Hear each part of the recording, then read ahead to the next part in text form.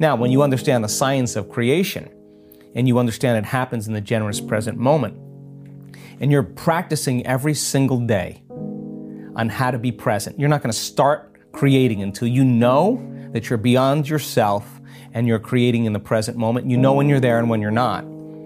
And you're creating by changing your energy. And you understand when there's a vibrational match between your energy and some potential in the quantum field, you no longer have to go anywhere to get it. You are the magnet. You're drawing the experience. You're collapsing time and space, or experiences are coming to you. You understand the science behind that.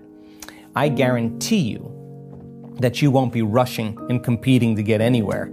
Everybody else will be rushing and competing. You'll be doing just the opposite. You'll just be in the present moment, changing your energy, understanding that there's a better way to do it. Why is it so hard to change? Imagine that your mother loved to suffer, and through long observation, you unconsciously saw that this behavior pattern enabled her to get what she wanted in life. Let's also say that you've had a few tough experiences in your own life, which created quite a bit of suffering for you. Those memories still elicit an emotional reaction centered around a specific person at a particular place at a certain time in your life. You've thought about the past often enough, and somehow those memories are easy to recall, even automatic. Now, imagine that for more than 20 years you've practiced thinking and feeling and thinking about suffering. Actually, you no longer need to think about the past event to create the feeling. You can't seem to think or act any other way than how you always feel. You've memorized suffering by your recurrent thoughts and feelings, those related to that incident as well as other events in your life. Your thoughts about yourself and your life tend to be colored by feelings of victimization and self-pity. Repeating the same thoughts and feelings you've courted for more than 20 years has conditioned your body to remember the feeling of suffering without much conscious thought. This seems so natural and normal now. It's who you are. And anytime you try to change anything about yourself, it's like the road turns back on you. You're right back to your old self. What most people don't know is that when they think about a highly charged emotional experience, they make the brain fire in the exact sequences and patterns as before. They are firing and wiring their brains to the past by reinforcing those circuits into ever more hardwired networks. They also duplicate the same chemicals in the brain and body in varying degrees, as if they were experiencing the event again in that moment. Those chemicals begin to train the body to further memorize that emotion. Both the chemical results of thinking and feeling and thinking, as well as the neurons firing and wiring together, condition the mind and the body into a finite set of automatic programs. We are capable of reliving a past event over and over, perhaps thousands of times in one lifetime. It is this unconscious repetition that trains the body to remember that emotional state equal to or better than the conscious mind does. When the body remembers better than the conscious mind, that is, when the body is the mind. That's called a habit. Psychologists tell us that by the time we're in our mid-30s, our identity or personality will be completely formed. This means that for those of us over 35, we have memorized a select set of behaviors, attitudes, beliefs, emotional reactions, habits, skills, associative memories, conditioned responses, and perceptions that are now subconsciously programmed within us. Those programs are running us because the body has become the mind. This means that we will think the same thoughts, feel the same feelings, react in identical ways, behave in the same manner, believe the same dogmas, and perceive reality the same ways. About 95% of who we are by midlife is a series of subconscious programs that have become automatic. Driving a car, brushing our teeth, overeating when we're stressed, worrying about our future, judging our friends, complaining about our lives, blaming our parents, not believing in ourselves, and insisting on being chronically unhappy, just to name a few. If you begin to condition your body into the emotion of that future, and you could become familiar with that emotion because you could bring it up every day, and you could keep becoming more familiar with the way you're thinking, the way you're acting, and the way you're feeling. If you actually feel the emotions of your future before they happen, you'll never look for it.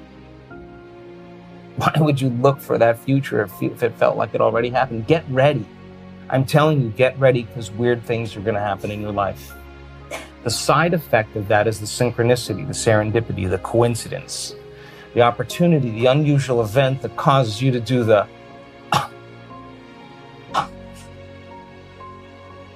and I'm not talking about a parking space either. I'm talking about a real life event where your world is rocked. And somehow you come to the awareness, the consciousness, the understanding that somehow you're creating. Since the body becomes the subconscious mind, it's easy to see that in situations when the body becomes the mind, the conscious mind no longer has much to do with our behavior. The instant we have a thought, feeling, or reaction, the body runs on automatic pilot. We go unconscious. Take, for example, a mother driving a minivan to drop her kids off at school. How is she able to navigate traffic, break up arguments, drink her coffee, shift gears, and help her son blow his nose all at once?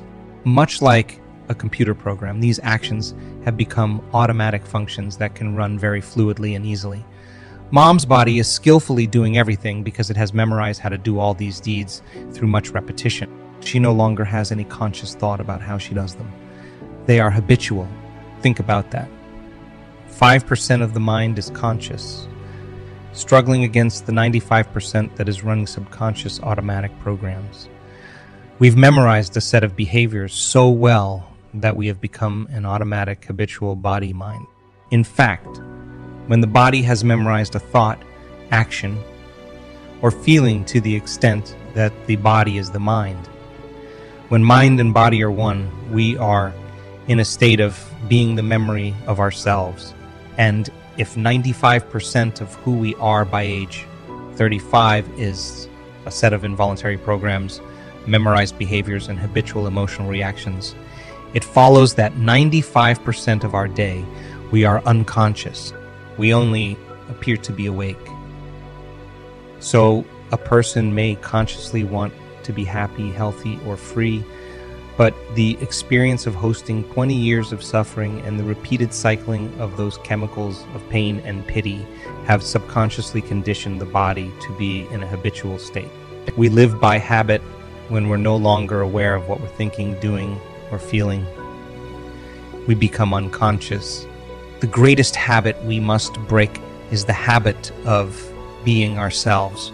Here are some practical illustrations of the body being in a habitual state.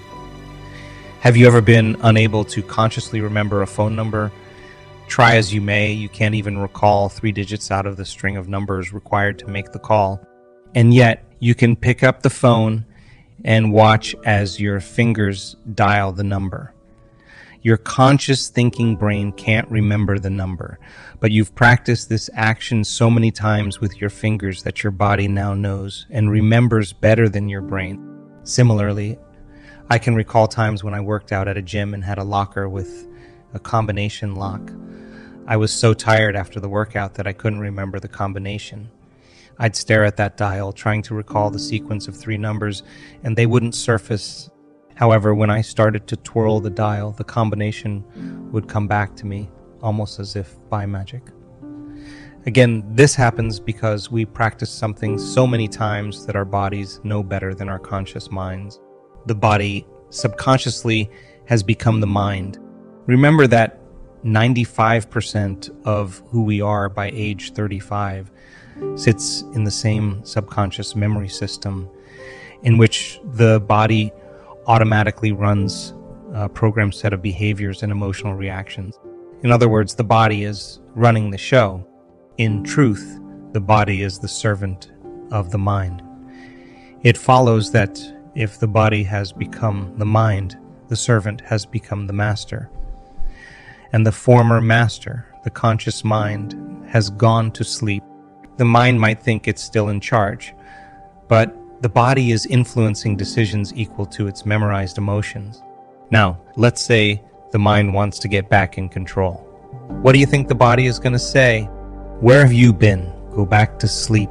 I've got it together here. You don't have the will, the persistence, or the awareness to do what I have been doing all this time while you were unconsciously following my orders. I even modified my receptor sites over the years in order to serve you better. You thought you were running things while I have been influencing you all along and urging you to make all of your decisions equal to what feels right and familiar. And when the 5% that is conscious is going against 95% that is running subconscious automatic programs, the 95% is so reflexive that it only takes one stray thought or a single stimulus from the environment to turn on the automatic program again. Then we're back to same old, thinking the same thoughts, performing the same actions, but expecting something different to happen in our lives.